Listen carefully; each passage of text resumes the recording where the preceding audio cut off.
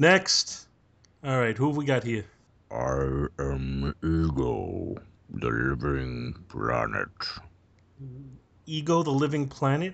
Yes, I would like. If you're Ego, the living planet, how do you fit in this room? Please explain that to me, Ego, the living planet. I can detach pieces of myself, or the rest of me is in the Bahamas. In the Bahamas. Yeah. All right. Yeah, like I'm gonna buy that. No, What no, is it? What is it? really, Is that some sort really. of voice modulator? No, I am Ego. Do not Is doubt me. is that a what is it? That's a mask? What the heck is this? Hey! No. Oh, freaking Modoc! What the hell are you doing here? I need health insurance. I'm trying to pass these Get out! stones. Get out! Get out! I'm gonna kick you right in your little ass. Get out of here!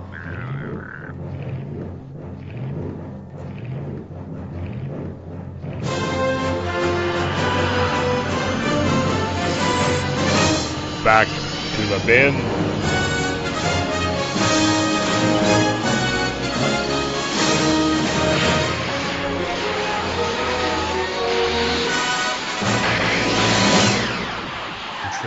William. Hey, sorry. What's up? Did you drop a load? Oh yeah. Sorry, You let Was the it dog out? yeah, he's still out. I gotta keep an ear out, and then I Yeah, gotta go let him in. Scott and I were just discussing it. Isn't that the same thing? Huh? Dropping a load and letting the dog out? No, letting the dog out, I think would be peeing. Dropping a load would be, dropping a load. Yeah. So I was dropping a load when when I texted that, the dog's looking at me like, "Come on, man, I gotta Come go out on. and drop a load too. I gotta do something." No, just tired because there's nobody here to nag at me. Oh, that's right. You're solo bill this week. Yeah. Oh, this week and next week. Wait. Don't they know that you have to be left with adult supervision? I got the dog and the cat and the fish. The fish supervised me. I got a book. You doing the Silver I did- Surfer? Yeah, and I didn't even write a synopsis. I don't need a synopsis. I don't need to write Oh anything. to no, synopsize we're that. doomed. We don't need no No. stinking synopsis. Oh, come on, it's an easy one. What the hell's taking that dog so long? Usually he's like, bark, bark, bark, let me in, bark, bark, bark. He knows you have a show to do. Yeah. The same thing my animals do to me. Ooh, upscale estate sale. Okay, let's see what that's all about. Okay. All right, we're ready to bring it in now? Sure. Hey, everybody, and welcome to Back to the Bins. I'm Paul Spataro, and I am joined by my usual cohorts, Dr. Bill Robinson, Actually, today I will be one of Ego's kidney stones. Kidney Stone Bill Robinson, and Scott H. Gardner. Hey. Today, the H stands for... Hi. Okay, Yeah, hi. Yeah. Hi. we'll go for that. Hi. I think we need every episode that has to be a different thing that the H stands for. I like this idea. Oh, hallelujah. Hockey. Holy hell. If we're gonna do the hallelujah, I want the chorus in that though. So that's a little bit ahead of... Hallelujah. Yeah, it'll be sung by Bill in an Arnold Schwarzenegger voice. Oh, wait. That was, Hallelujah. Hallelujah. And there you go. Ah, beautiful. So what's doing with comics lately, guys? I got some good swag. Am I going first? Go ahead. I really don't have So- anything to report. did you guys already cover the swag from that we got or you got from New York or no?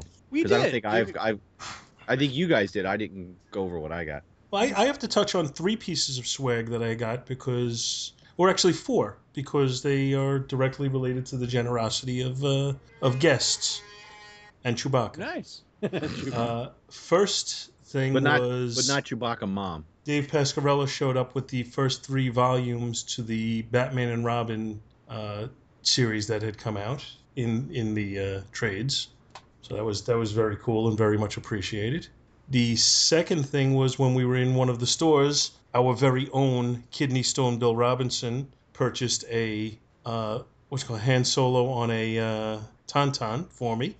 And then thirdly, when we were in the city at Midtown Comics, I was going to buy a hardcover graphic novel called Brian Epstein, The Fifth Beatle. And Mr. David Weeder walked up to me on the line, took it from me, and paid for it. That's awesome. So that was all very generous, very much appreciated, and my hat's off to you people. Go ahead, Bill. Your turn. Did See, you- Scott thought he was going first. Now he's going third. Yeah, what the hell? I had to run across the room. Did you mention that? Come on, be honest. You don't run. When was the last time you ran across the room? I had to. skip Last time you the- ran across the room, you fell and hit your head. I had to skip lightly. Oh, damn. I would pay money to see that. Anyway, Now I have these visions of Bill like all light and you know, la la la tra-la-la-la-la, like skipping through the. Yeah. Little fairy wings. la la la la la. Did you In a tutu. did you mention the tauntaun? Yes, I did. Han Solo on a tauntaun. That I'm sorry. That was when I ran across the room and I because the headphones don't reach that far. So sorry. Yeah, I got some goodies for birthday swag from Russell. I got the Blu-ray of Xanadu. Yes, suck it, Matt Huntsworth. And I got the Marvel Super Special number 33, Buckaroo Banzai. Woohoo!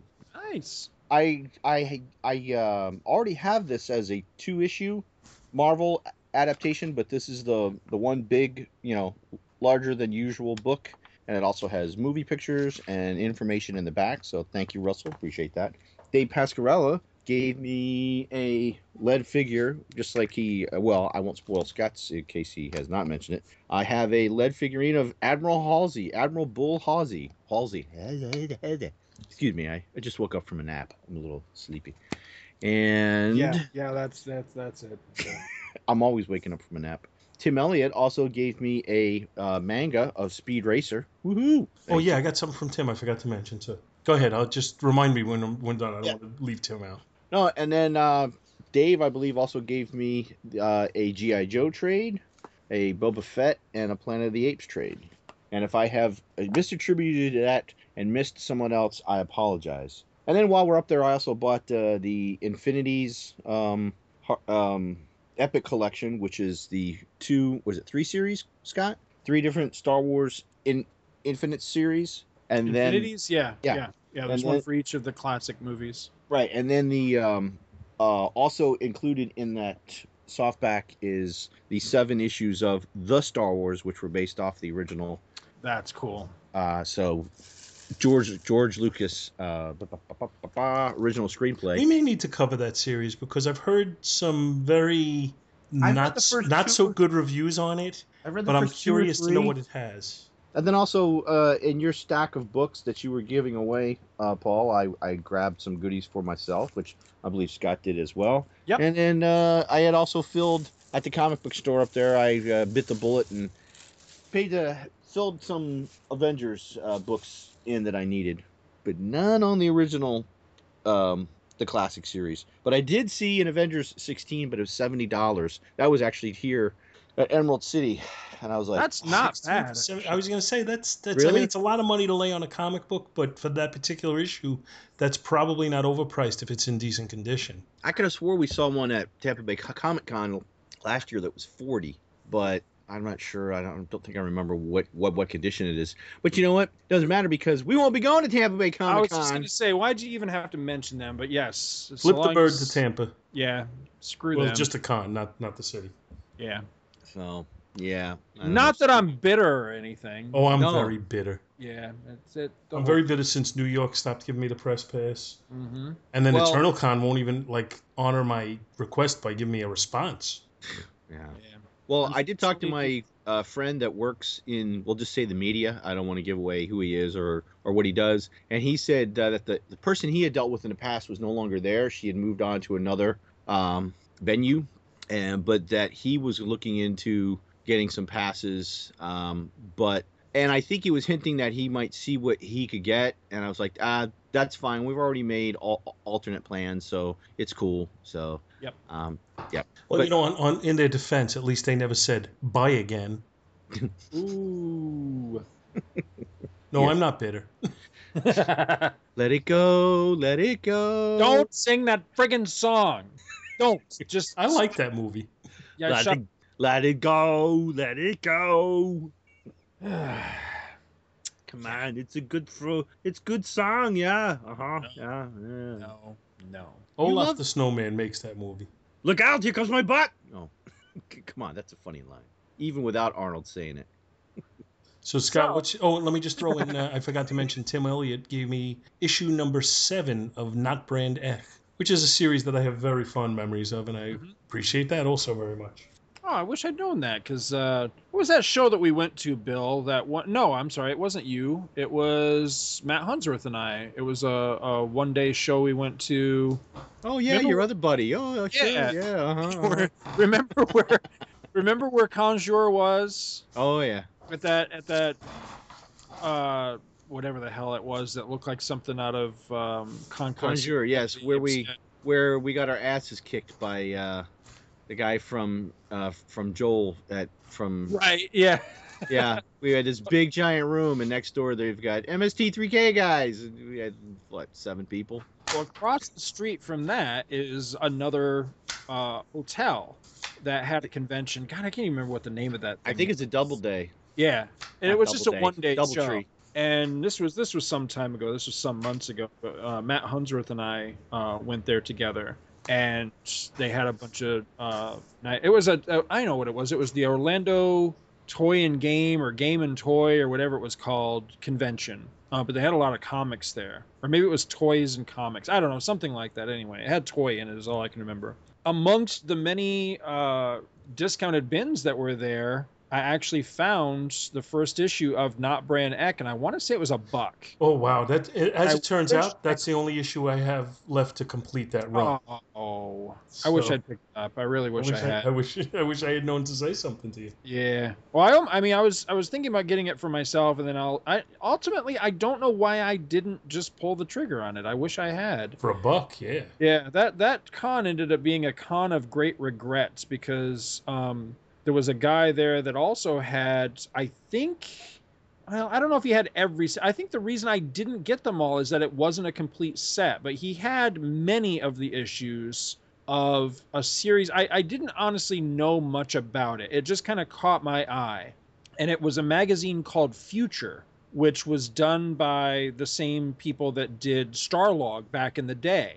And he was asking, I want to say he was asking $1, I think, a piece for them, or maybe $2, but they weren't expensive. They were very affordable. But I think the reason I didn't get the whole bunch that he had was because he didn't have the complete series. There was a gap, but also it was kind of buying it sight unseen. I didn't really know what it was, but he had an issue that just kind of caught my eye because it had a story about Walt Disney and the Man in Space series. And I thought, I'll pick this up. I like the spacey cover on it. It looks kind of neat. And I think I got 2 issues, if I remember right. But anyway, I got it home and started thumbing through it. And I'm like, oh my God, this is awesome. This is right up my alley. And then I deeply regretted not buying every other issue that he had, because when I went online to learn more about the series and what exactly was it, it only ran for, I think, 2 years maybe, so there's really not very many issues of it to collect, but the issues that there are out there are really expensive.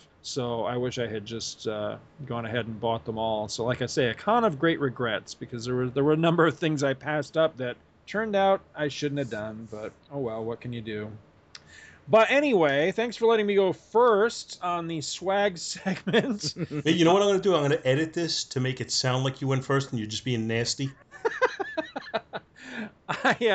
I only have one thing to brag about, but what a brag. I think this is really, really, really cool. Look, we don't care about your sex. I'm just tempted to, as you go into it, to all of a sudden have it go, thank you for listening to our show. Oh, what a dick. So I got a nice message recently from a good friend of mine. And it was basically like, hey, I have this thing and I can't really get rid of it. Do you want it, type of thing? And I'm like, oh, hell yeah, that sounds cool. I will take that.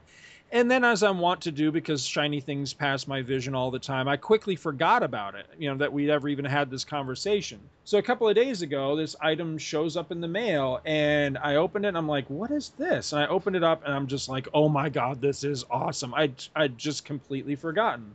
So, all the way from the wilds of Franklin, Tennessee, due to my good friend Trey Hooks, who I really hope listens to this show. I'm honestly not sure that Trey listens to this. I know Trey because Trey is a faithful listener to Earning My Ears, which unfortunately hasn't had an episode out in like a year now. But I got to meet Trey and his very nice family. They were vacationing at Disney not long ago and actually staying at my resort. So I actually got to meet them. Heck of a nice guy, really nice family. Anyway, the item that arrived in the mail for me is really super cool. This is Justice League of America, the original series. Are you ready for this? Number 14. Ooh. And this is now the earliest issue of Justice League of America that I have. I'm not sure. Let's see. Does it say what year? Yeah, here it is right here. It is 1962. Wow. So it looks like it's in fantastic condition. It looks really cool. I've never read this particular story. I'm really looking forward to it. But here's the thing that's kind of funny about this. I don't know if he mentioned this in the original note that he sent me or not. I can't remember. But when it arrived, I was really surprised to find out that this is actually slabbed and graded. It is actually slabbed by CGC. I have never owned a CGC book before, so I am extremely thankful to Trey for such a very generous and wonderful gift. But I do have a question.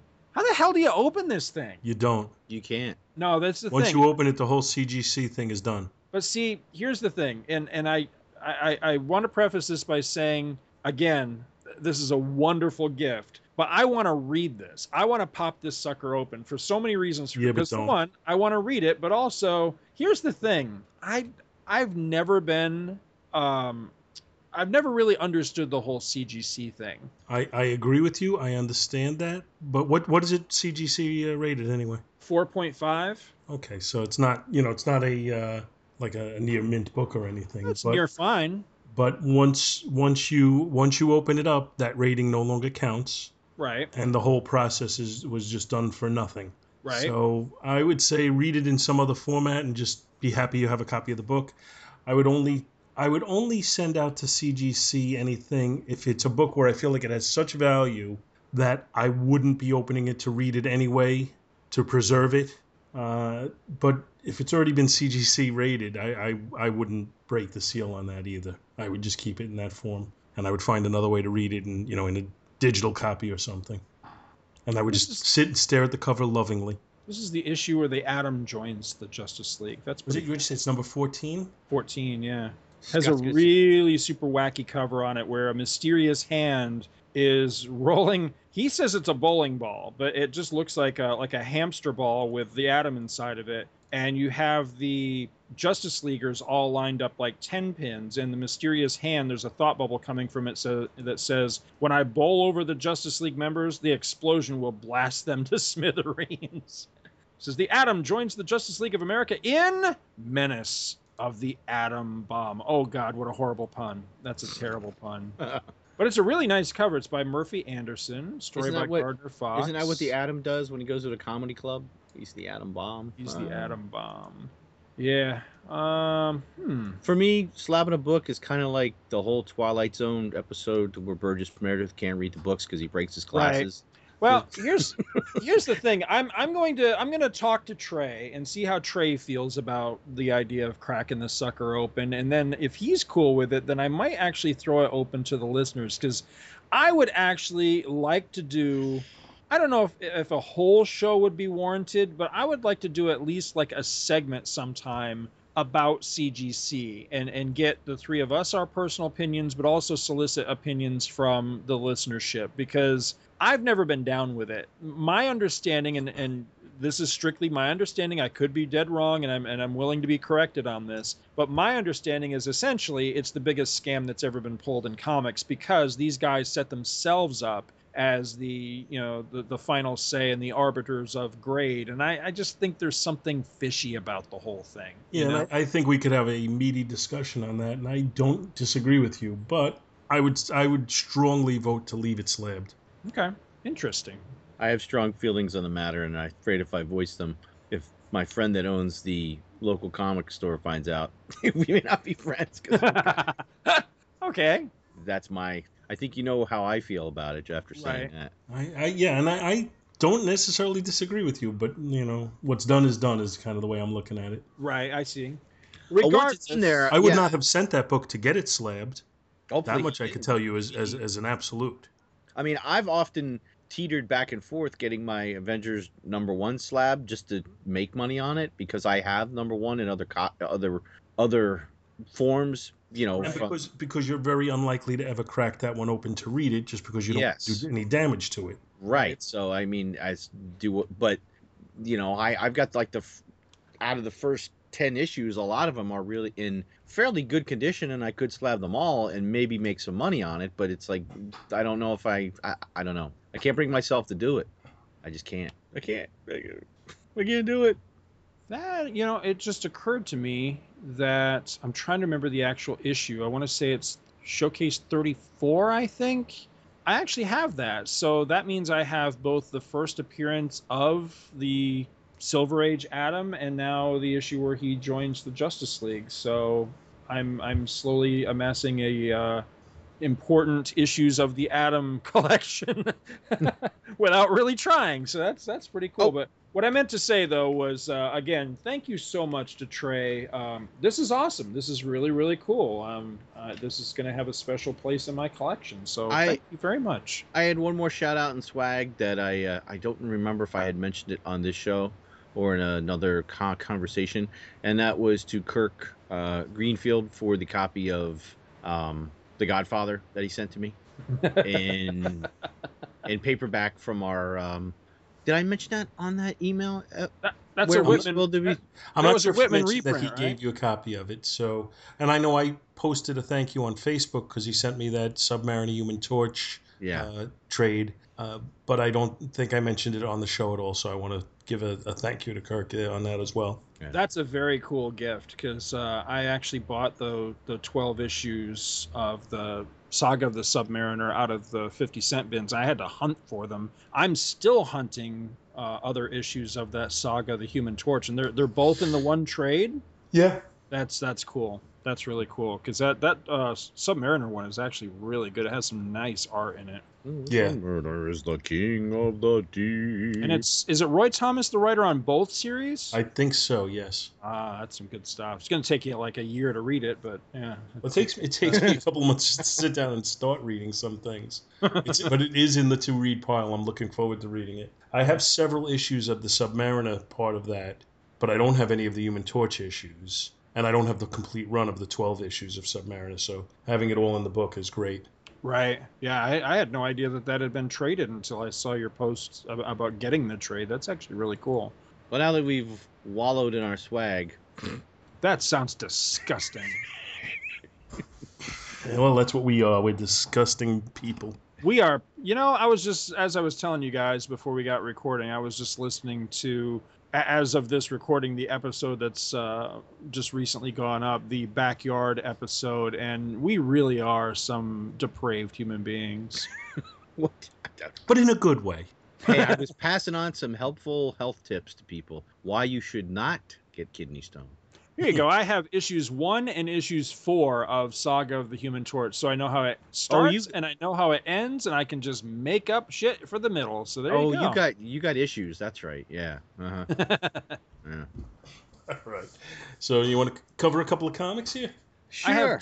I have 2 copies of number 5 and number 7 and number 8 of Saga of the Submariner, Paul. If you need any of those. I'll for tell you which ones I have. Hang on. As long as we're... I think I used to have that. I don't remember if I still have the whole thing. Don't ask me where the hell they are, but according to my database, I have doubles of those particular issues. I have number 1 and number 7. Cool. So you need 5 and 8. I will see if I can dig them up. The mail is backing up, but we're gonna do books first. Maybe mail if we have time. Hey, before we go any further, I just realized can you hear my fan at all? Is my fan loud? You don't have any fans. Oh. I just hear this one guy going, Yay, Scott. Scott, rah, rah. I know just who that guy is too. and he's holding up a lighter, and you're going, not near my comic books. What the hell's wrong with you? Play Freebird, man. Play some Skinner. Frampton Dad's. Frampton Dad's come alive. Still can't believe it. Yeah, Chewbacca Mom can catch on, but Frampton Oh, Dad. don't even get me started. No Frampton Dads. I knew that I was hoping that was You gonna know- be your ticket, man. When we didn't hear from you, That was gonna be a ticket to what? Bellevue. Can I have a nice rest? You're lucky. You're lucky that Ben and Logan didn't call some psychiatric ward. Oh my God, Ben has been driving me crazy because we drove around with Hero, and Hero and I were doing the Will Sasso Arnold. You know, dude, look, it's like we're in the alien space maze. Drop the bomb, get out, kaboom! I swear to God, it's all Ben is. That's the one thing he took from New York was drop the bomb, get out, kaboom, kaboom, kaboom, kaboom. I'm like, all right, already, all right. You're driving me crazy. Like every time we get in the car, he's like, it's like the alien space maze. Okay, Ben, all right. why is there not an Arnold's GPS voice? Come on, turn left, turn right. Ah, you missed your turn. It really should be. That would be awesome. That would be so much better than the For about Colonel 10 Sanders. minutes. Actually, there was one that there was a video for that where these guys had one. It was like, and they turn. I saw it a while ago on YouTube, and it was hilarious. Because there's no directions, there's just grunting, and the guy's like doing all these quick, sharp turns. That's so stupid. It's funny. That's That should be the tagline for our show. I think that is the tagline for our show. Okay. So did you? Oh, just one more thing before we get to comics. Did you see now that the Back to the Bins memorabilia is active online now? Sweet. There's some good swag in there. There is. It's a little pricey. Shh. I would think at least it would get some sort of employee discount. I was wondering about that. Because I feel bad that I don't have a Back to the Bin shirt because I can't afford it. Oh, I could say something, but I'm just gonna keep my mouth shut. Okay. Because I'm just assuming it would be negative to me. Because I need my job, so I'm just gonna. Okay, yeah, some of us do need to work. Some of us can't afford to be fired tomorrow. So, Dick, you're fired. so let's do some comics, because then I'd like to read some emails before we call it a night. Cool. Bill, you want to go first or you want to go second? Your choice. Since we're both doing Marvels, it doesn't matter. I can go first. I got mine up right here. All right. My book, that is. Oh, Indulge yourself. You have the dog out? Oh wait, did I let him? Oh yeah, yeah, he's over there. He's laying. No, I don't have the dog. Oh, very funny. I get it. Comet's laying over there in the garage, which sits on by myself. All by myself. synopsize already. Jesus, man, what a grump. Hold on, I got a belch working up. I'm trying to get it out without. Really? Really? See, there it is. I got it out quietly. Classy. That's us. You had to announce it, so that any quietness you don't get credit for. Wait, there's still people setting off fireworks? My God, you people! It's the 7th. Enough already. That's what happens when I live in Redneckville. Any of the please forward all hate mail to Bill Robinson, care of Back to the Bins. All right, my book that I brought tonight is Silver Surfer, Volume 3, number 22. And it was on sale. This comes from Mike's Amazing World of Comics. And it was on sale in December 20th, 1988. Wow. And I was not in the Navy yet. I was 6 months away from going to the Navy. I think I was still doing a stint at junior college, working at the pizza place. Yep. How about you, Scott? I was 20 and a half. So let me see. I was in the service, yeah. And Paul, you were... That is very likely the Christmas that I spent on the flight line freezing my nuts off. I was going to say I thought you were going to say I was on the front lines. I'm like, what? I didn't have both my legs blown off in Nam, so I could sit here and read damn Silver Surfer comics. Let me tell you right now. 1988 we're talking here? Yeah. December 1988. December of 88. I would be in my second year of law school. Wow. Wow. Make me feel like I'm so unaccomplished in my life. Thanks. Thanks, man. In all fairness, if anybody's looking at me and it's making them feel inadequate, I feel sorry for you. I don't know how to take that. Well, my point being, I don't think I'm the guy to be jealous of. So anyway, it has a cover date of April 1989, which who cares? That was 4 months later. But anyway, and it was on sale for $1. $1. I'll buy that for $1. And it sports the lovely cover by Ron Lim and Jeff Rubenstein. Hey, I think I said that right. Which has Ego sneaking up behind the Silver Surfer. And the Silver Surfer looks like he's had a rough night out at a party the night before, and Ego's about ready to give him a wedgie, a little silver wedgie. And I don't know. It looks like a Pac-Man cover to me. Like Ego's Waka, going, waka, waka, waka. nom, nom, nom, nom, nom. Ego's got a little schmutz on his face, or he needs to, maybe he's got some eczema, or he needs to see. He's looking a little rough.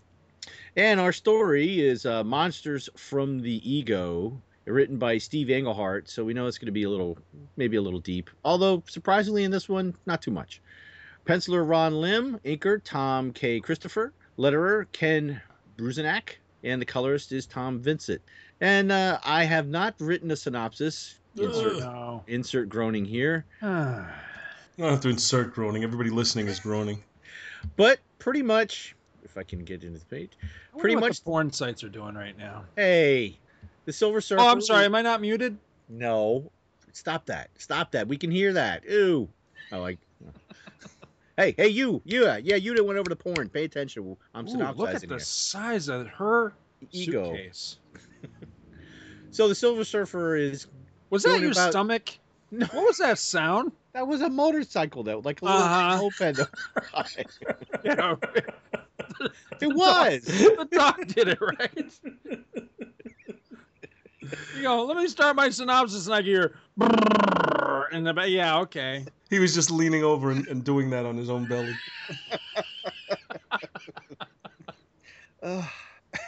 Keep it classy. Back to the bins. Now you threw me off my synopsis. Yeah, that's what ruined it.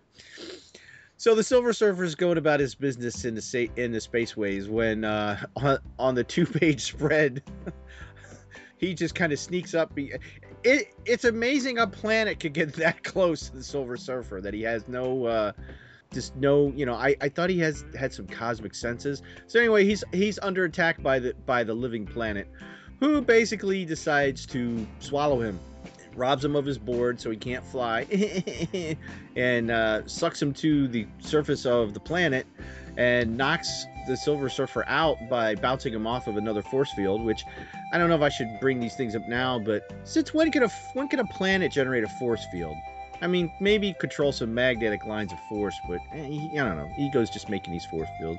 But I don't know. He's an elder of the universe. He can do anything. So, Ego basically says, since Galactus slapped this engine on me, then shot my ass off into space, I've since then learned how to control it, but it cost me energy. So now, just like Galactus, I have to consume things in order to maintain my level of energy, and I'm going to eat you. And he swallows the Silver Surfer, who finally starts to work his way out through lava and oil fields. I don't know if they're trying to say something about eco stuff in this, but he eventually makes his way out of the planet, rocketing himself. He learns a new way to fly by shooting cosmic power from his hands and propelling himself forward into space, which, if Ego had that force fields, I don't know where the Silver Surfer thought he was going. But anyway, he ends up throwing him back down to the surface, and the Surfer discovers the engine that was strapped onto the back of Ego. And once inside, he's able to power it up, juice it up nice and fast, and basically tells Ego he's gonna, and this is a tribute to you, Scott, he's going to throw Ego into the sun. Awesome. And the one page where Ego's about ready to go into the sun, he's like, oh shit. And then finally goes, stop. I regret nothing. So basically the Surfer says, basically rubs it in his face and takes off. Bad Ego, bad. Did you do that? I'm sorry, that's rubbing his nose in it. Yeah. How do you, man? What was he rubbing his face in? Another planet? So he basically reads Ego the Riot Act. No world should seek to destroy life. Ego. It is the function of worlds to nurture. Blah blah blah blah blah blah. Eco crap. But I am Ego, the largest, most intelligent in all infinity. I cannot adore. Blah blah blah blah. Wham, wham, wham, Ego. And basically, the surfer leaves him stuck in this solar system, and he goes off and just through his cosmic senses. Now he can tell that a planet has been moved in the solar system encompassing Earth, but yet he couldn't realize there was a giant planet sneaking up on him in the beginning of this. But anyway, off the surfer goes saying, I must investigate, but who knows what I shall find. And it's continued in Fantastic Four 325. And it says next month in the Silver Surfer, Alien. And that's it. See, I can synopsize that pretty good. There wasn't much to it. It was just a big fight, you know. That actually was pretty good, Bill. I'll be honest and say that was a decent synopsis for an unwritten one. So, yeah, because I read it like 3 or 4 times just to make sure I wasn't going to babble on. Well, Babylon. Oh, sorry. So, I really liked this era of the Silver Surfer. I was not into it at the time it was coming out. It was later when I went in the Navy, and I remember being in a bookstore and seeing some back issues with all the Elders of the Universe, because it was during this time that Galactus had eaten a lot of the Elders of the Universe, but eventually gave him indigestion, and he had to basically throw them all back up. Kind of. I hate it when that happens. It's like Grandmaster, Contemplator, you know. Well, that's kind of what happened. I mean, I just synopsized like the first 2 years of the book, I think. But anyway, yeah, that opening shot, I like that shot of Ego. That's. Although I don't know why he has a honeycomb forehead. Honeycomb. Yeah, what's up with that? Come to the honeycomb hideout. Big. They're not small. No. They're on Ego's head. Yeah. Ego's got a great big bite. And why does a planet have a beard? Because he doesn't want people to know what he really thinks. He's got all those moons floating around him. And one of them looks like a set of horns there on that opening splash. And Ego's got a big nose. I guess that would be a mountain. I don't want to know where the oceans are. Ew. On the cover, he's got a nice little tiny nose. Yeah, but not now. Well, it's little a different little button nose Ego. Yeah, Ego's a dick though. Well, I guess a name like Ego. What else are you gonna be? Yeah, he is kind of dickish. Yeah, I'm going to eat you. I thought this was a good story. I never read this one. This was one of the books that came out in my, when I was on sabbatical from comics. And, so have you read any of these? Precious few. Oh, so then, well, I don't know if I really spoiled what happened, that with Galactus and the Elders of the Universe and stuff. Did you know about that? No, but that's okay. It's what is this, 20 years ago? Oh, I would still read it. Almost 30 years ago. I think I can handle being spoiled on it. Because I think this was about, I want to say it's like around Silver Surfer number 47 or 50 when the Infinity Gauntlet stuff starts, right, Scott? I've read the Infinity Gauntlet stuff. Let's see. Infinity, I have a couple issues that are Infinity Gauntlet crossovers. 57, 58, and 59 are all crossovers. So yeah, in the Oh, okay, maybe it's issue 50s. 50 when he first encounters Thanos before the Infinity Gauntlet stuff. Could be. That could very well be. Yeah, I only have just a small handful of issues of Silver Surfer, and I think I've only ever read 4 of them, because I bought number 1 of this series when it debuted. I bought it off the stands, and while I liked it, it didn't exactly rock my world. I don't dislike the Surfer, but I've never been a huge fan of him either. A lot of it has to do with the fact the last page in this issue that you just covered is a perfect illustration of why I've had a lot of trouble getting into Silver Surfer. He never shuts the hell up. Who is he talking to? Well, this entire page is nothing but dialogue, and he's not talking to anybody. He's just monologue. I thought about that because that was one of my notes that I had, was that I thought the same thing. It's like, okay, who are you talking to? But really, I guess they could have. See, this was back before we had thought bubbles. No, Right. They had thought bubbles. Yeah, but still, it seems like not They had like thought bubbles way back. And there's But not pages with- of thought bubbles in this book. Before Bill had thought bubbles. What?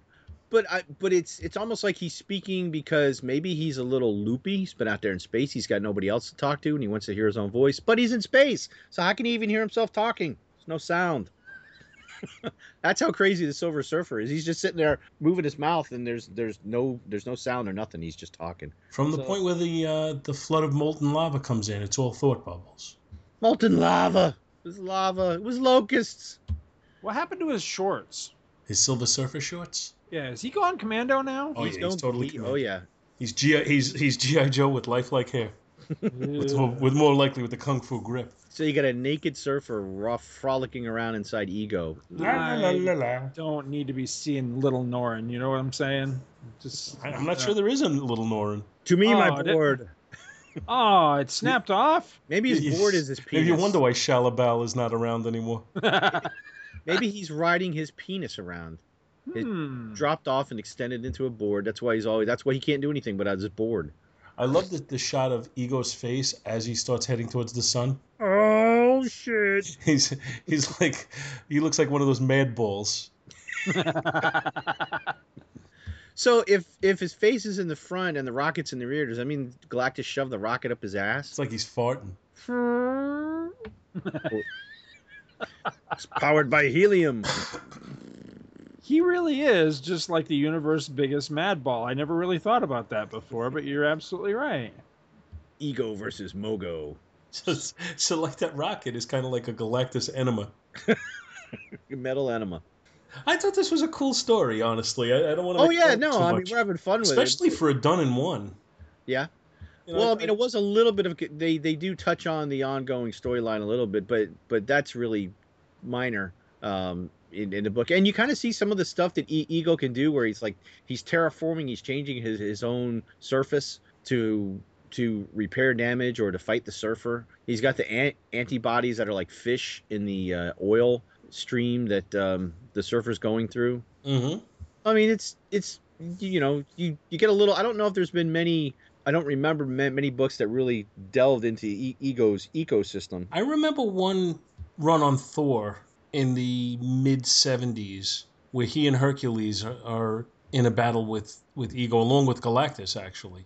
I think that's when Galactus Is that gave when him the engine got slapped on him? the engine. And I remember them being on the surface, and he was able to form like these humanoid Oh, I think I remember figures that. that would actually fight them. Mm. But I always found the Ego to be kind of an interesting character, just kind of the whole concept of a living planet. But I would imagine, and Blaine Dowler can tell me if I'm wrong, I would imagine if you did have a planet that was somehow alive, or a living being the size of a planet, it would not have a surface with as many similarities to what we're used to as Ego does. Or a giant human-like face. Or a giant human-like face, yeah. With a beard and all. It might be more like Mogo. You guys know who Mogo is, Yeah, right? from the Green Lantern. Oh, okay. Yeah. Just making sure. Mogo versus Ego. Cage match. Solar system. No, I would think the lantern ring would be enough to put Mogo over the top. I don't know. Ego's got that engine. You could just turn around and blast him. Ego came back and was used to pretty good effect in the Nova series that spun out of Annihilation. He was pretty cool in that. Oh yeah, was he? Did they make him one of the Nova Corps? They had a giant hat for him. It was something where, in order to, Hold still, we got to fit this hat. Damn it! because Nova became the repository for the world mind. Excuse me, the what? Oh, I thought world- you said depository. Oh, sorry. You said suppository. Suppository. Yeah, sorry about What's the Nova world? The Nova. that. Nova Oh, God, Prime. Yeah. What's the name of that? I'm totally blanking. on it. Xandar. Xandar. Xandar, yeah. So he became the repository for the world mind of Xandar when Xandar was destroyed in Annihilation. Ego And- did? No, No, did. Nova Oh, did. yeah. then at some I know point, it was kind of something- burning him up, right? Yeah, Because and it's holding so much. So at one point, he actually dumped Yeah. the world mind into Ego. And then the world mind started to act kind of funky and everything. And over time, it was eventually revealed that Ego reasserted his ego, his own personality, and was subverting the world mind. And that's why like all this stuff, bad stuff was happening with Nova and everything. It was a pretty good story. I liked it a And lot. he became Super Ego. Oh, sorry. Became id. I don't hear a lot of people talk about that Nova series, but I thought that was good stuff. Yeah, that I was actually- agree. I enjoyed that, and it was a nice follow up to Annihilation. Yeah, So- that Annihilation series and especially the follow up.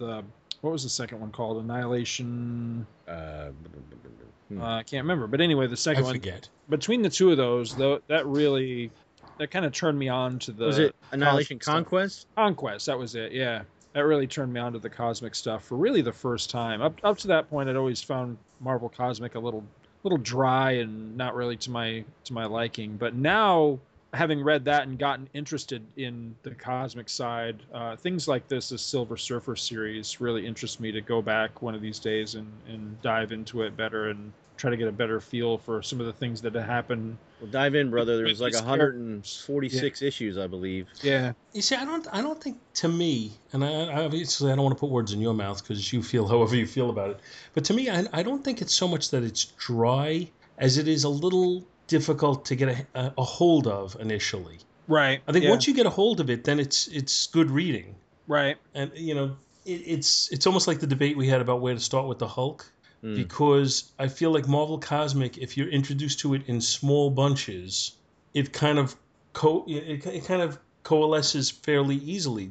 My initial experience with Marvel Cosmic was in reading back issues of the Fantastic Four and learning of the Kree Sentry and then Ronin in the next issue, and then just kind of building on it from there with the Silver Surfer and Galactus, and it just kind of it went nice and slow instead of just being hit with this giant cosmic side of the universe. Right. And I think it made it fairly easy for me to get into.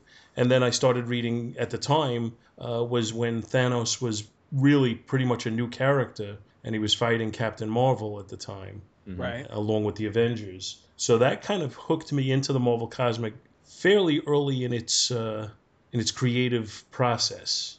So I never found it all that difficult to get into. Right. So that's why, like I said, my feeling is not so much that it's dry, but that if you got to it later than that, there's just so much going on and so much to absorb to understand that it's not intimidating, but just a little much to get a hold of, if that makes any sense. Yeah, I can buy that. You wrap that planet-sized head around it. I do have a large cabeza. El loco en cabeza ego. Cabeza grande. So, we gonna grade it? You want me to grade You're the guy. First- It's your book. my book? Wow, it's been so long since I've had a book. I forgot what we did here. I guess the dog wants me to grade it. He's like, get on with it. The cover, is it iconic? I don't know if it's iconic, but it's eye-catching. I like the look of Ego sneaking up, getting ready to eat the Surfer. Ego's pretty ominous looking. I like Ron Lim as well, who does the interior art. I'm gonna say for the cover, I'll give it an A. The interior art, we've got some good shots, like the opening one of Ego, the one where he's gonna get tossed into the sun, all the stuff on the planet. Moves the story along pretty good, although in some of the space scenes it's a little bit busy. Like, wow, there's a lot going on everywhere. It's like, is there any blackness in space, or is it all just so I'm gonna bump it down probably to B+ for the art and the story. For a nice quick one and done, it keeps your attention. It touches a little bit on the ongoing, and then leads it to a cliffhanger, to reel you into the next one. So I'm going to give it probably a B- for the story. So overall, it's about a B+ book for me. All right. I'm going to differ with you a little bit on the artwork. On the cover, I like Ron Lim, so that's just... Well, so do I. Yeah. That's not going to be the issue. Oh. I like the way the Surfer is drawn on the cover.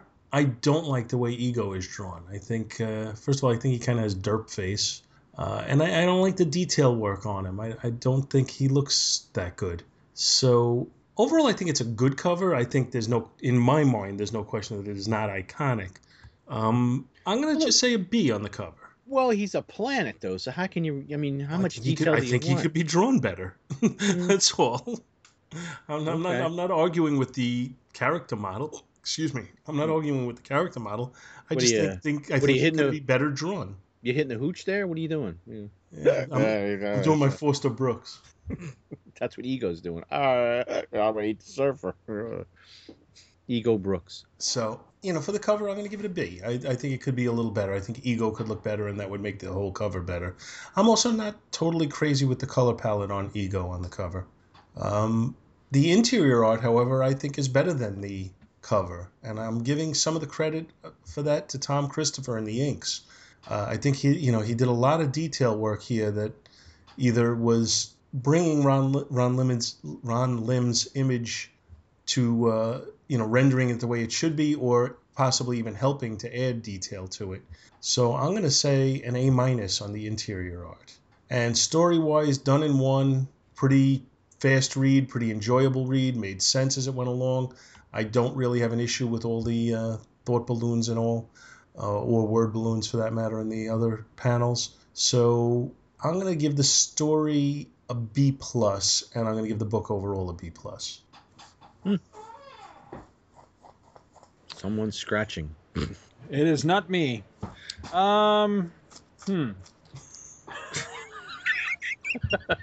It's still not me. Not me. So, cover. Cover, I think I'm going to go a C+. I really like it, but it has some issues. A lot of the issues have to do with the coloring. I agree with Paul. The colors don't do a lot for me. Plus, I'm not really a fan of the logo for the Silver Surfer here. That weird like neon type of thing that they're going for is just bizarre. I don't know what's up with that.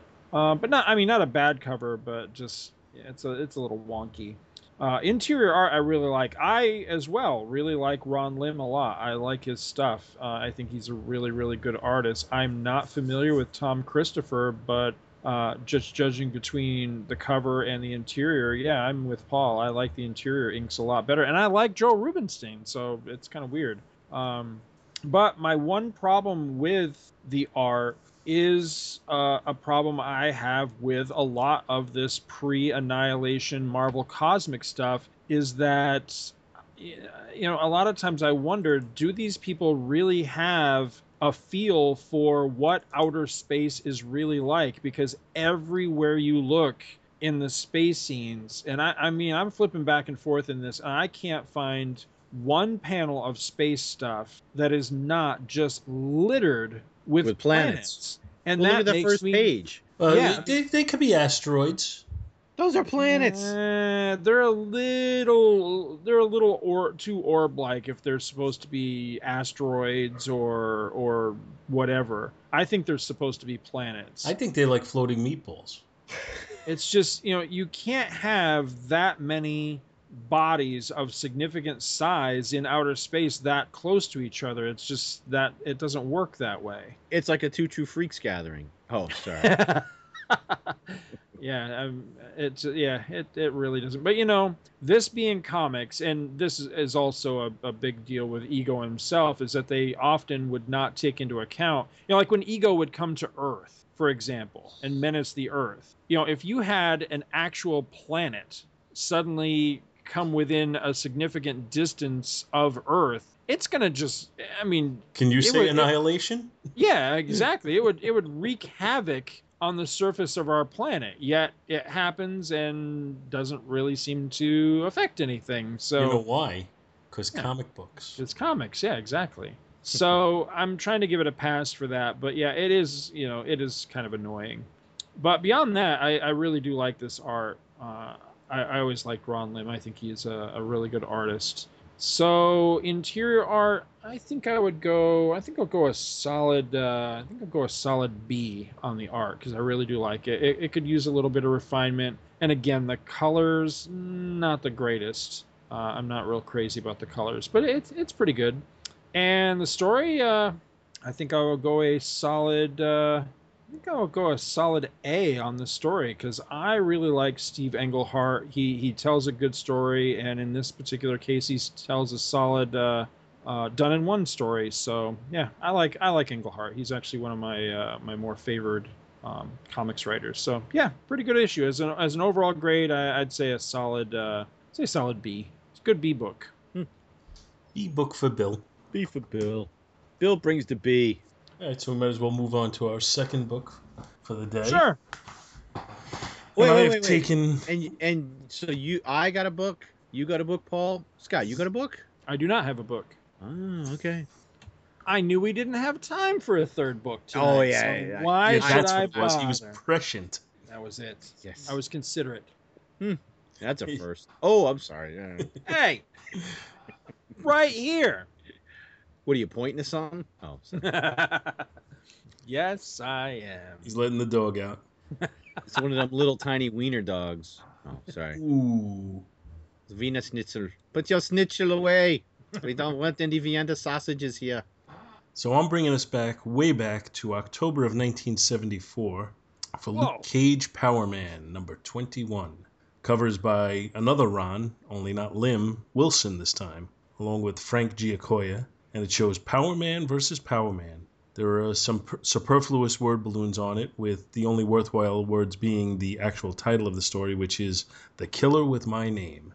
And basically it shows them kind of in a weird fighting pose, where Cage is throwing a punch and still manages to have his back to him, while the other Power Man has him by the other arm, and looks like somebody would be hurting their back in that one, but whatever. Nothing homoerotic about it. I wasn't even thinking that, but okay. Anyway, by way of background, the original Power Man is Eric Jostin, who is now known as Atlas from the Thunderbolts. He was introduced in Avengers number 21 in 1965. He was a mercenary that was exposed to the same treatment that created Wonder Man, and he was similarly powered to Wonder Man at that time. One of those ionic powered guys. And as you can imagine, he's gone through many, many changes over the years, but at the time of this appearance, he was kind of little more than a C-list villain. And again, the title of the issue is The Killer with My Name. It's written by Tony Isabella. Plot assist is credited to Len Wein, and I got to guess that Len Wein said, hey, you got a guy named Power Man, there's a villain named Power Man, why don't you have them fight? But make sure you give me a credit when it's done. It's drawn by Ron Wilson and inked by everyone's favorite, Vince Colletta, colored by S. Goldberg, and edited by Roy Thomas. The story opens with... What's that? I just wanted to say one thing about how they did the credits. I think that's pretty cool before we pass by it and I forget it. The way that the credits are on the newspaper that Power Man throws down. Yep, I was going to make mention of that. Oh, sorry. All right. That's okay. Shut up now. No problem. The story opens with a dude in an overcoat and a fedora raging over a newspaper headline. He punches a lamppost, but instead of breaking his hand, the pole buckles. The headline that he was reading says, Power Man busts drug ring. And as Bill mentioned, the credits to the creators of this book are all in that same newspaper front page. So Luke Cage strolls Times Square, tiara and all, and he buys flowers to give to Claire Templeton. You know, the woman Rosario Dawson is playing in the Marvel Netflix shows. He gets to her clinic and she's gone.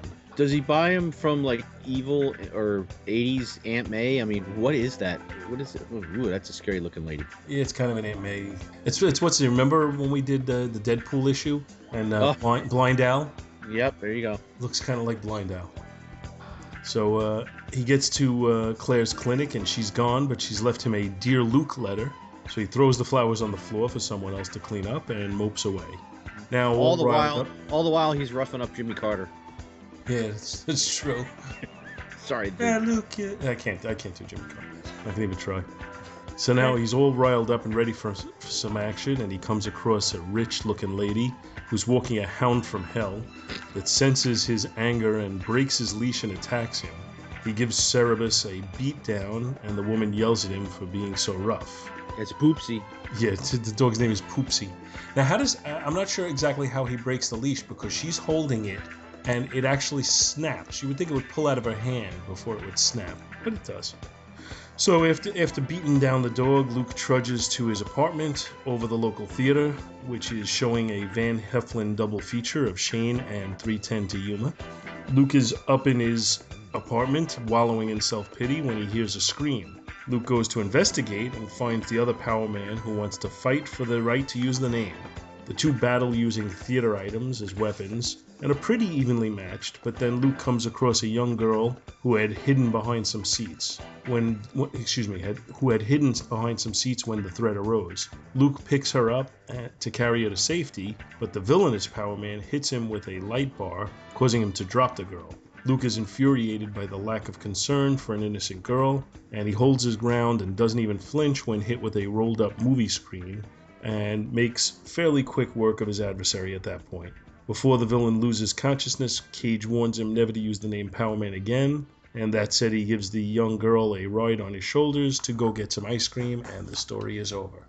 So this is another example of a quick done-in-one book, not with quite the same panache as the first book we covered, but Bronze Age fun. I enjoyed this. Looking back on it, I'm not really so wild about the art in it. It was kind of that Don Heck house style is the way I would describe it. Yeah. And it's okay. It's readable. It doesn't prevent me from reading the story, but it doesn't really give you anything too much. And there's a couple of there's like 2 splash pages inside, plus a couple of like really big panels. So it's almost like they had so little to tell in the story that he had to pad it to make it fit the number of pages. All that said, I kind of enjoy it, so I'm not sure exactly how I'm going to rate this thing when we're done. What do you guys think of it? Would a rolled up movie screen really hurt that much? I was thinking that too. Yeah, what a strange thing to try to hit him with. Yeah, it doesn't really seem like the ideal weapon. I'm going to take this fabric and I'm going to roll it up and hit you with it. Well, there is a metal bar at the top of it that I assume is okay. All right.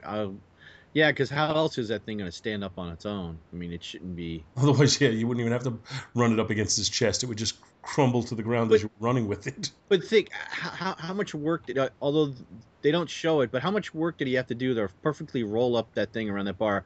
Wait, hold on. I got to roll up this screen around this metal bar here, laying it out, rolling it. Oh, shit, it's a little crinkled over there. Let me roll it inside. Hey, can you grab that for me? Pull it out the other end. Straighten it out. Come on, straighten it out. All right, roll. Okay, get over there. All right, here I come.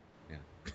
It's funny when you think about this issue and you compare it to Atlas as he appeared in the Thunderbolts. Right. Who is the same character, but obviously has undergone a huge personality change. But he didn't look evil. Like he does. But even his disregard for the little girl.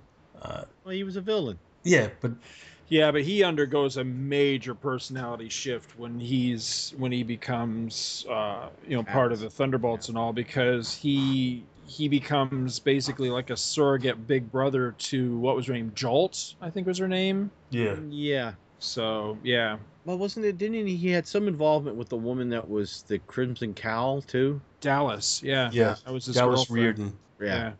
But he also has like a certain amount of insecurity in that. They made him a layered character, which in this is not in the slightest bit layered. Now, wasn't he actually the one who killed the newer Captain Marvel? Didn't he like beat him to death or something? Did he? And then like covered it up? Oh, I think you're right. Yeah. When did that happen? You mean the son of Marvel, the guy? Genisville. Yeah. Oh well, nobody should charge him for that. That character sucked. Well, he had. Was that when Genisville had gone a little off the deep end too? Because I know there was a. Can't remember if it was the second or third. Where did that actually happen though? Because I've read most of the original. I know what you're talking about. I just don't remember where it happened. I don't think it happened in Thunderbolts. I think it happened. Did it happen in the Captain Marvel book? I'm not sure. Interesting. That I did not know about. I first read this issue, the one that you just synopsized. I first read this when it was reprinted in Thunderbolts. It was reprinted in Thunderbolts number 39, which is that one. It's a 100-page monster issue. It's that great one that has Scourge standing over the body of Baron Zemo saying "Justice is served," and it reprinted several different older comics as part of being, because the Thunderbolts story was a regular length story of a regular issue of Thunderbolts. The other 100 pages were made up of reprints. So you had one of Hawkeye's adventures from his days fighting Iron Man back in was that Tales of Suspense or whatever, and then it reprinted this because again with Eric Jostin being one of the Thunderbolts and everything. So it was neat that they didn't back off from this little piece of continuity, but it was, I can remember reading it for the first time and having the same reaction of, wow, this really, except for the name and the continuity ties and all, it really is not the same character, at least not personality wise, because he really changed. He was more like a gentle giant when he was in the Thunderbolt. You almost got the feeling that he had been a criminal only because he just wasn't very smart and he was kind of following the wrong crowd type of thing. But he was one of the ones, to my memory anyway, he was one of the ones that really helped them kind of become a force for good because of his friendship with Jolt, and he was kind of easily swayed into the whole hero thing. He found that he liked doing good and having the adoration of the crowd type of thing, as opposed to being the bad guy. So I always kind of credited him with being one of the main reasons why the Thunderbolts tried to go legit. And of the team members of the Thunderbolts as they first started out, he was kind of the one that I gravitated to the most on the team, because I came to really like his character. I liked him, and I liked the Beetle. I thought Mach whatever. Yeah. Mach 5, Mach 6, something like that. Yeah. I just looked it up on Wikipedia, so we know we can trust it as being accurate. And that actually says that that Helmut Zemo killed Genis Vell in Thunderbolts number 100. Yeah, I could have swore that he beat somebody up. Maybe he just beat him up and he didn't actually kill What him. you might be thinking of is when Hercules come looking for a rematch, because remember, he had beat the crap out of Hercules. No, I'm thinking of Genis Vell. I think Atlas may have just beat him senseless at some point, but not killed him. Right. But remember, he did that to Hercules when we covered the Under Siege storyline. But in the rematch, didn't Hercules dispatch him? Well, Hercules was intent pretty much to take him out. And one of my favorite sequences in that entire run was when Hawkeye stood between Hercules and Atlas and basically talked Herc down. And there's a great moment where Herc's holding this, massive boulder over his head that would just, reduce Hawkeye to just paste if he dropped it on him. And he keeps telling Hawkeye to get out of the way, and Hawkeye stands him down. And then he finally just drops it. Should have tickled Hercules on the belly. Yeah, and Hawkeye just has this look like he just pissed his pants, because the thing, when he drops the rock, it nearly misses him. And he says something to the effect of, for the sake of our friendship, I'm going to let this go this one time, but when we meet again, we'll no longer be as friends, or something to that effect. And I always really liked that, because Hercules, he took that shit really personal when he was attacked as part of Under Siege, because it was, it beat him to pretty much almost death. And if I remember right, I think he actually had some brain damage because of it. Yeah, I think he did. And he was never quite the same after that. And he was pissed, and he come itching for a rematch. That's one of the better issues of Thunderbolts, in my opinion. I really like that issue. Maybe I'll bring that one to the show sometime. That's a good issue. That's all I got. All right. Billy, any other comments? We're done with this. No. All right. Yeah, it's a pretty simple issue. It's not that much to critique here. Cover-wise, I kind of like the layout, even though it looks like a strange position. There's way too many words on it. And like I said, when I described it, the words are pretty much superfluous. With the exception of the killer with my name, you could take off all the words. And looks to me like the villainous Power Man might have had his face touched up by John Romita Sr., but otherwise it's kind of okay. I'm going to say a C+ on the cover. Nothing special, but it's not bad.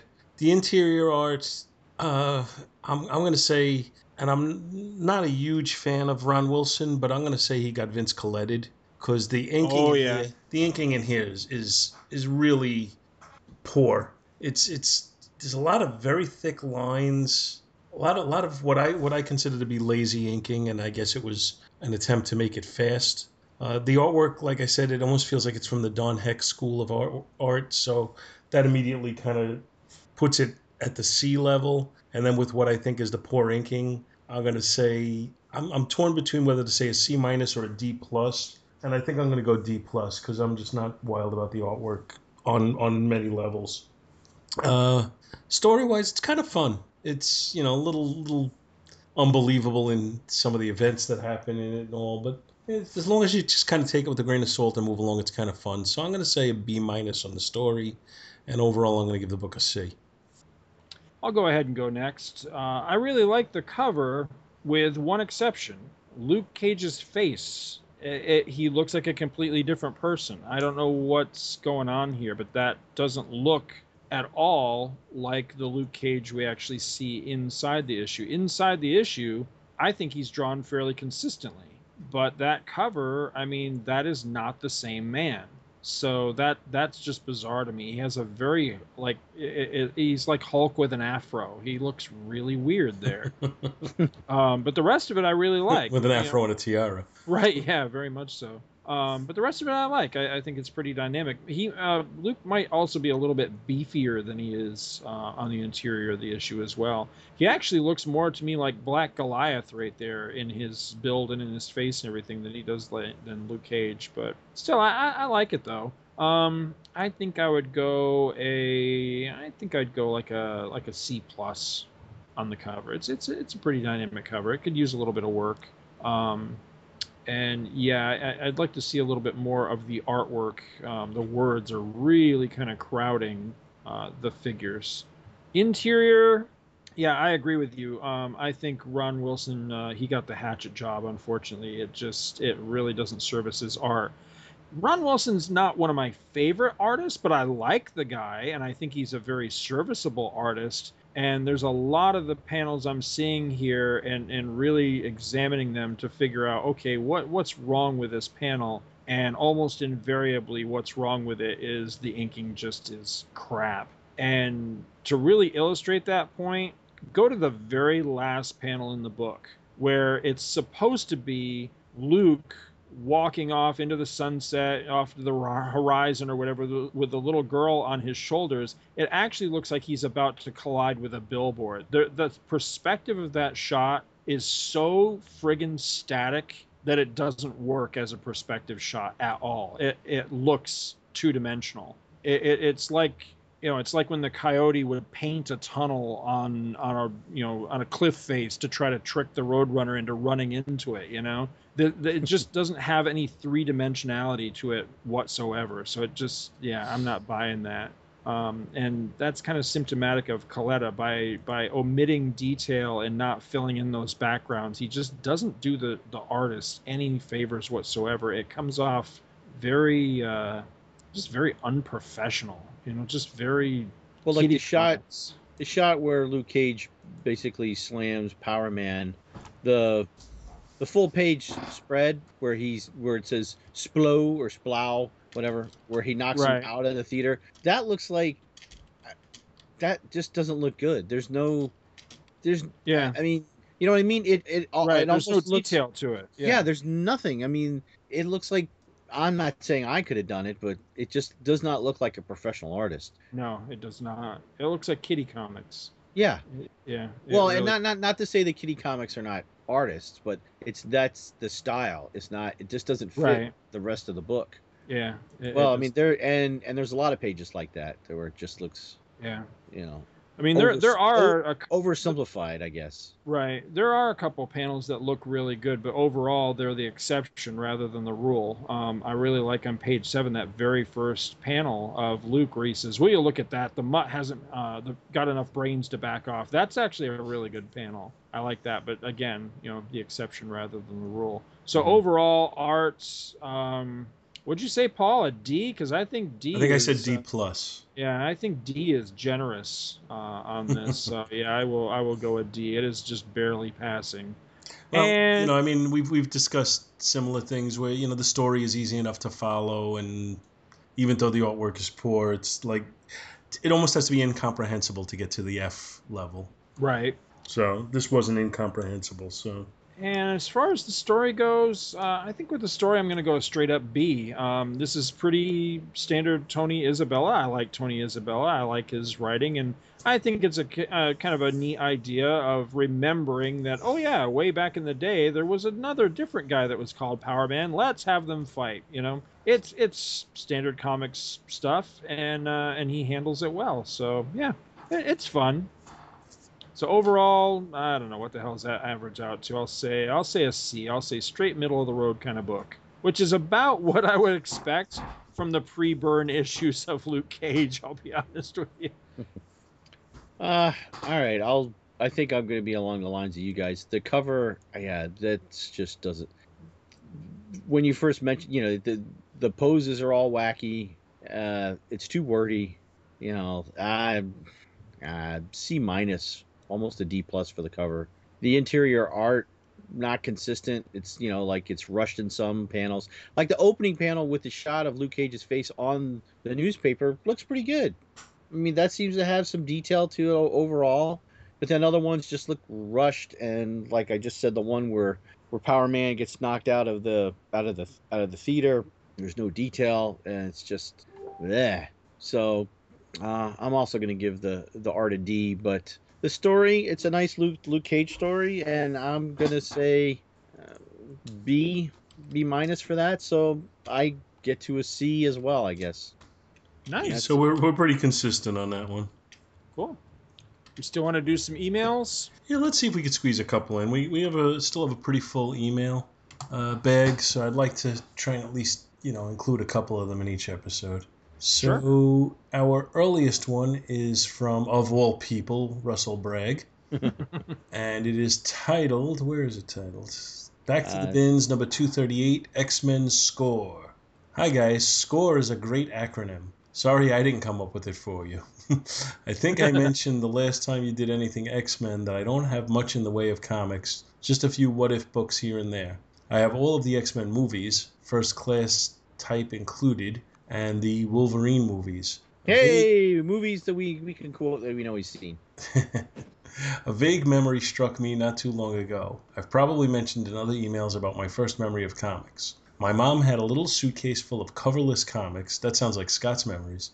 Yep. That she bought for visiting nieces and nephews. I remember one of them was an X-Men book with the origin of Cyclops. Without a cover, I never did figure out what comic it was. Dr. Bill and I have podcasting studio similarities. He has a washer in his. I have a furnace in mine. I couldn't tell you if the furnace comes through on my podcast because I've never listened to my show. You guys shouldn't be ashamed of using other sources for your synopses. I don't think I could ever do an off-the-cuff, as Scott says. I always enjoy hearing from J. David Weeder. I don't remember how you tangented into back in my day talk, but I remember console televisions and having only channels 2 through 13. We used to decorate the heck out of the huge TV at Christmas. We probably won't see this movie in the theater. My wife has only seen bits and pieces of the previous 2 movies, and I haven't seen a lot more than that. So we'll be content to wait for the Blu-ray. Enjoyed the comics all of you brought to the table. They were very entertaining. I guess that's all I got for this time around. I figured a Doctor Strange score is around the bend, so I look forward to it, even though I know very little about the character. Thank you for keeping me entertained. Russell Bragg, Clarksburg, West Virginia, host of the DC Comics Presents show. Thank you, Russell, and hopefully we gave you a little X-Men background that will help you when you see the movie. Well, what is our next score episode? Are we going to do something for Suicide Squad? We should. Whether we will or not, I don't know, but we should. I'm really not that familiar with the Suicide Squad. That's why I'd kind of I'm not decided yet if I'm going to go see the movie. I'm probably going to see it, but I don't have a very vast knowledge of having read much of it either. I mean, I get the concept. That's pretty straightforward. Yeah, it's the Dirty Dozen. Right. We don't have to necessarily do Suicide Squad issues. We could do a Suicide Squad score episode, but if you wanted to focus on A specific character. a specific character, for example, like a Batman issue with Deadshot in it, or Killer Croc, or That's an idea. whoever, Harley Quinn, whatever. Yeah. I threw a rock on him. Oh, sorry. Yeah, we have a few weeks before we'd have to get to that, so I'd like to do one just because I enjoy doing score episodes. But Yeah, I do too. But what the format will be, I couldn't tell you at this point. Cool. All right, we ready for the next one? Yeah, I think we are. Yeah. You got it, Scott? No, go ahead. You take this one. Do you actually even have the emails up? Yeah, I have it. Oh, okay. That's why I was digging at you. Score Apocalypse and Civil War from Kirk Gronveld or Greenfield or whatever Kirk would like us to call him. I'm binging. What? Okay. I'm binging. I'm binging here on Binge. Oh, binging here on Binge. Try saying that 3 times fast. Well, I couldn't even say it once, so there you go. But that's me. And couldn't help but react. I'm pleased and proud to have brought the Binzers to their knees, arguing over the use of score in the show. Doesn't that sound like a similar plot to a recent Avengers movie? Divide and conquer, or let them tear themselves apart. Oh, so Kirk is now Baron Zemo. Okay. Except that was never my intent. But I am honored that you've adopted my suggestion for score. I have to agree with much of what you said about Civil War, and the general sense is that fans are squeeing over how good it was. But I am also noting a certain affinity to describe a lot of key moments as orgasmic. Go back and count the references. There are a lot. I don't remember saying orgasmic. Oh, sorry. No. I just watched X-Men Apocalypse with the family on Saturday as it came out, and we were generally pleased, except that so many of these movies are set in, among, or cause so much destruction and rubble, it's the Man of Steel syndrome, as I describe it. Maybe it's appropriate for a movie whose plot revolves around the end of the world, but it seems like so much destruction that I am getting tired of it. I'd rather see more clever and well-orchestrated hero-on-hero fights. Go see Civil War. That's my comment, not his. Using common locales like New York City and common everyday items, objects, garbage cans, lids as a shield, news seller stands, subway entrance and steps, water fountains, etc. Enjoyed the review of X-Men 42 as it is such a turning point for the original series. There were 7 covers with a subtitle larger than Masthead X-Men before the experiment in 1968 was ended. Roy Thomas was trying anything to boost sales on the series that was circling the drain, as he put it. He gave them a long, continuing storyline, guest starred Spidey, Frankenstein, Merlin, new costumes, killed their mentor, split up the team, featured them in solo tales in duos, ended their backup origins, and finally tried various artists including Steranko, Windsor Smith, and Adams. Finally, by issue 64, they were throwing in the towel, despite sales figures that lagged so far behind that the axe fell before they saw how Adams was working out. Yeah, I didn't mind it ending because it brought because to bring Xavier back and the awful Sunfire, the Nox, and the Hulk just felt that they were flailing around again. But the return of the Sentinels, Kazar, Magneto is a high point arc that I really enjoyed, although I came in late to buy the back issues after they vanished from the stands. I also agree that X Factor was a terrible idea, although anything Walt and Wheezy Simon I just picture the Jeffersons put their minds and talents to has always been worthwhile in my book. I thought they jumped through too many hoops to return the original X-Men back to a team, including resurrecting Jean, altering Beast, and maiming Angel. And I knew that it really couldn't last. They just tried too hard, and I never felt the series truly had a chance. I don't know. You guys think that? I mean, I do. I mean, I see that point. they went through like great machinations to get them to that point, but it didn't. None of that disturbed me. I was happy to see them all together again. Yeah, I mean, Jean was. I mean, bringing the Jean. Well, that was the first time she came back, and I kind of bought that one. The times after that gets kind of silly, but. I thought, as far as coming up with a way of bringing her back, I thought it was pretty creative. Mm-hmm. Yeah, I have fond memories of the first, 30, 40 something issues of X Factor. I actually enjoyed that stuff a lot. A lot of it was for the Walt Simonson art, but I mean, I did enjoy it. Yeah. Anyway, thanks for the nod and continuing use of score. You'll get your swag eventually. And as we mentioned earlier, we already did. If I ever find it for sale anywhere. P.S. I just bought a trade paperback of Submariner and the original Human Torch that someone recommended. It's all reprint and summarizes a bunch of history.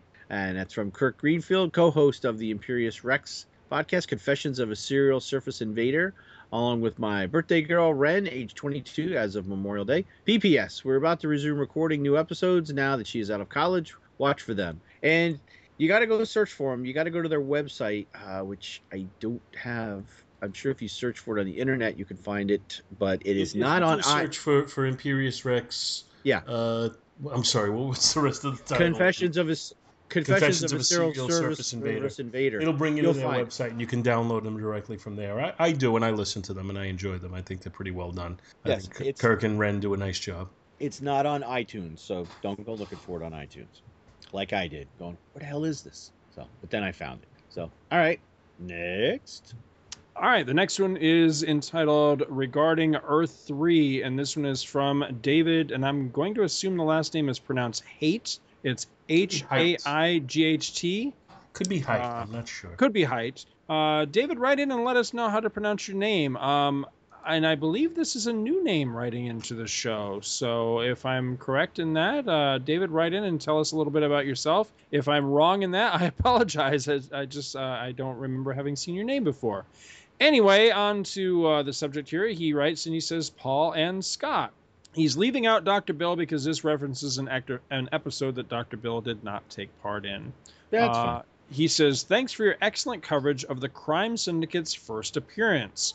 While I'm forced to agree that the story doesn't live up to its significance to DC continuity, it's also clear that after both of the major reboots done over the past 30-plus years, this quote-unquote event has been essentially retold twice. First for the post-crisis JLA with Grant Morrison's Earth 2 graphic novel, and just recently in the New 52 era with Forever Evil by Geoff Johns. Both were new takes on the first meeting with the Crime Syndicate, and while each added new layers to the basic template as presented in 1964, it's also inescapable that both are derivative works of the same source, the imagination of Gardner Fox. Now, I'm going to editorialize here for a moment. I'm going to step out of David's letter. I have not read this New 52 one that he's talking about. I'd be kind of curious to check it out, only because it is written by Geoff Johns. However, if you know me, you know I have very strong opinions about Grant Morrison's Earth 2. It is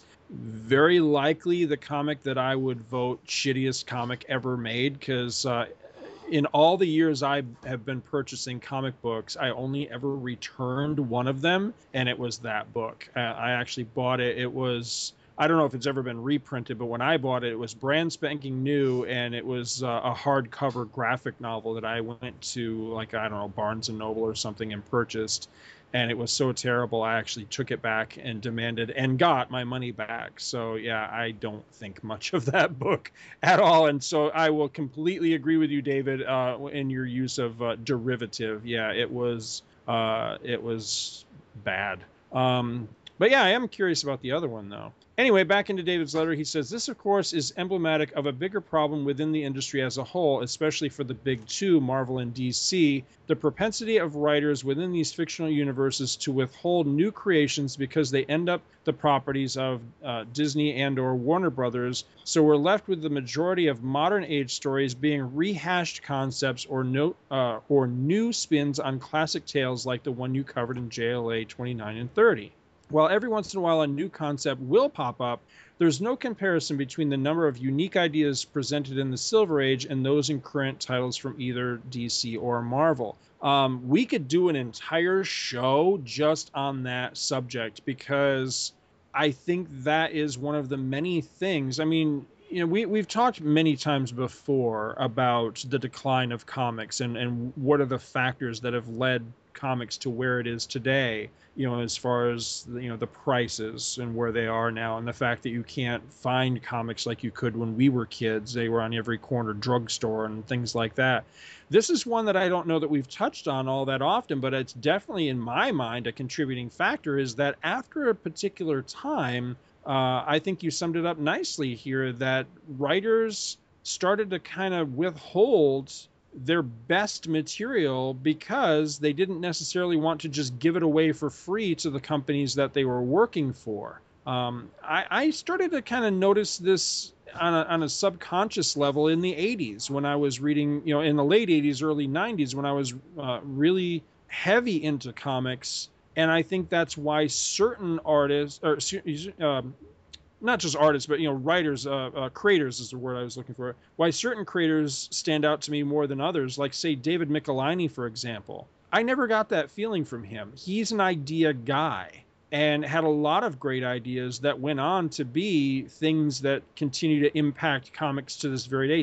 Take Venom, for example. I have heard Venom referenced a number of times as the last, I don't know, great would be the right word to use, but the last big hit in comics, the last big creation in comics on a level of, say, Wolverine, for example, because he's still around, he's still fairly popular, that sort of thing. And you don't really get that much anymore in comics, where there's something that is created, becomes a big splash, and the next thing you know, it's one of those forefront kind of things associated with a particular character or a particular universe or something. You just don't get that much anymore like we used to.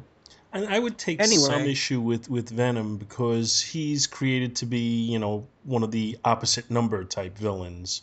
So you couldn't take that concept and go to another company with it because he's kind of the anti-Spider-Man. You can't go to another company and say, here, I have this villain for you. He's anti-Spider-Man. You know what I mean? That is a good point. That is a very good point. I don't feel he's a totally original creation because he's building on, the concept of Spider-Man. Right. So, I'm trying to remember, like, sometimes I go back as far as, like, the late 70s and think, who's the last great character that was created? And I think, well, maybe Wolverine. Yeah. I mean, there are other characters that have been invented, for independent companies and all, but between Marvel and DC, and I'm sure we can get a flood of letters of people saying, oh, you left out this character, you left out that character. And yeah, I know there are other characters, but as far as, like those cornerstone characters, the people that they want to make movies about and everything, not a lot of people created after that. I mean, I guess maybe Harley Quinn. And she wasn't even created in the comic. She was created on the cartoon. Yeah, exactly. I'd have to really rack my brains about it, but I remember that being the subject of an article I read once. It was probably in Wizard magazine, and that was kind of the focus of the article, was like who was the last great comics character that was created. And I think their summation, if I remember properly, at the end of the article was essentially Wolverine. And that kills me on a lot of levels because, for one thing, that's way back in the 70s. Have we really not gotten anything past that point? But honestly, we really haven't.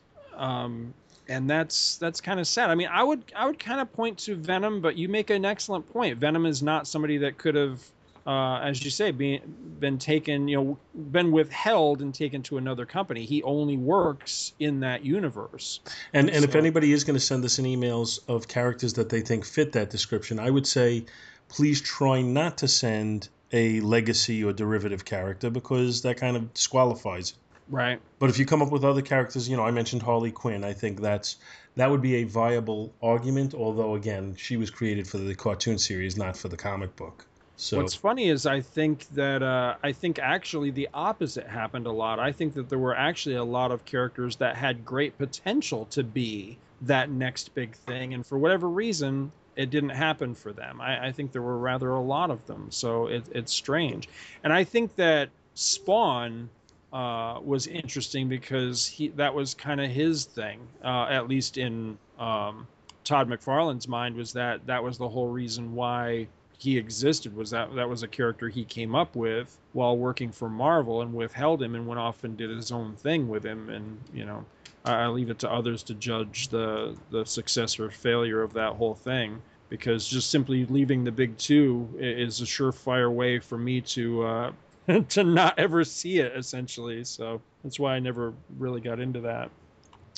Anyway, back to David's letter. He says here, I don't begrudge writers taking their new creations to independent publishers, but it leaves readers of DC and Marvel comics with less than satisfying results, at least for those like myself who have been reading their titles for 30 to 40 years. Some would say this means it's time for me to just stop reading comics altogether and leave them to the younger audiences. I think that's what draws me to podcasts like yours that focus on older issues, as your tagline indicates, a feeling of disenfranchisement by the modern comics industry. Yeah, that's absolutely. I'm down with you. So speaking of which, I'd like to add my voice to those who would like to see a return of the Tales of the Justice Society podcast. Even if the release schedule remains infrequent, it would be really great to eventually have the rest of the Crisis, the All-Star Squadron, Infinity Inc., and other classic JSA-related stuff covered in a format focused on that material in addition to the more random assortment coverage of Back to the Bins. In any case, looking forward to more good old-fashioned comic book back issue awesomeness. Regards, and that's from DM Heights. Thank you very much, David. I appreciate that. That was a good letter. Yeah, thanks, David. And I appreciate it as well, and inspired some conversation there. Absolutely. And I think we could go on for a long time talking about some of those concepts. We could do whole shows on them. Absolutely. But I think we're running a little long, so should we call it or should we do any more? No. No, yeah, we'll go ahead and call it. But I love the intro line of the very next letter. You're gonna like that. We'll save that one for next. All right, we'll anybody who is interested in hearing that will have to listen next time around. Okay, Raymond. Whatever. Thank you so much for listening to our show, and we hope you'll continue to join us each and every week for more good old-fashioned comic book back issue awesomeness. You can contact Back to the Bins to leave feedback, comments, questions, suggestions, and criticisms via email at backtothebins@gmail.com or by joining the Back to the Bins group on Facebook. Back to the Bins is a proud affiliate of the Two True Freaks Internet Radio Network, which you may find at www.twotruefreaks.com. Two True Freaks is a registered trademark of DiManzo Corps of Milan, Italy. All rights reserved. Each and every month, the Two True Freaks Network produces dozens of new and exciting episodes which regularly reach tens of thousands of loyal listeners worldwide. Sponsorship and or advertising opportunities are available. Inquiries may be made via email to twotruefreaks@gmail.com. Please take a moment to stop by the twotruefreaks.com site and check out their many other fine podcasts, won't you? Thanks, and we'll see you next week. Oh God, I think I forced it down further now. Put that in with no context.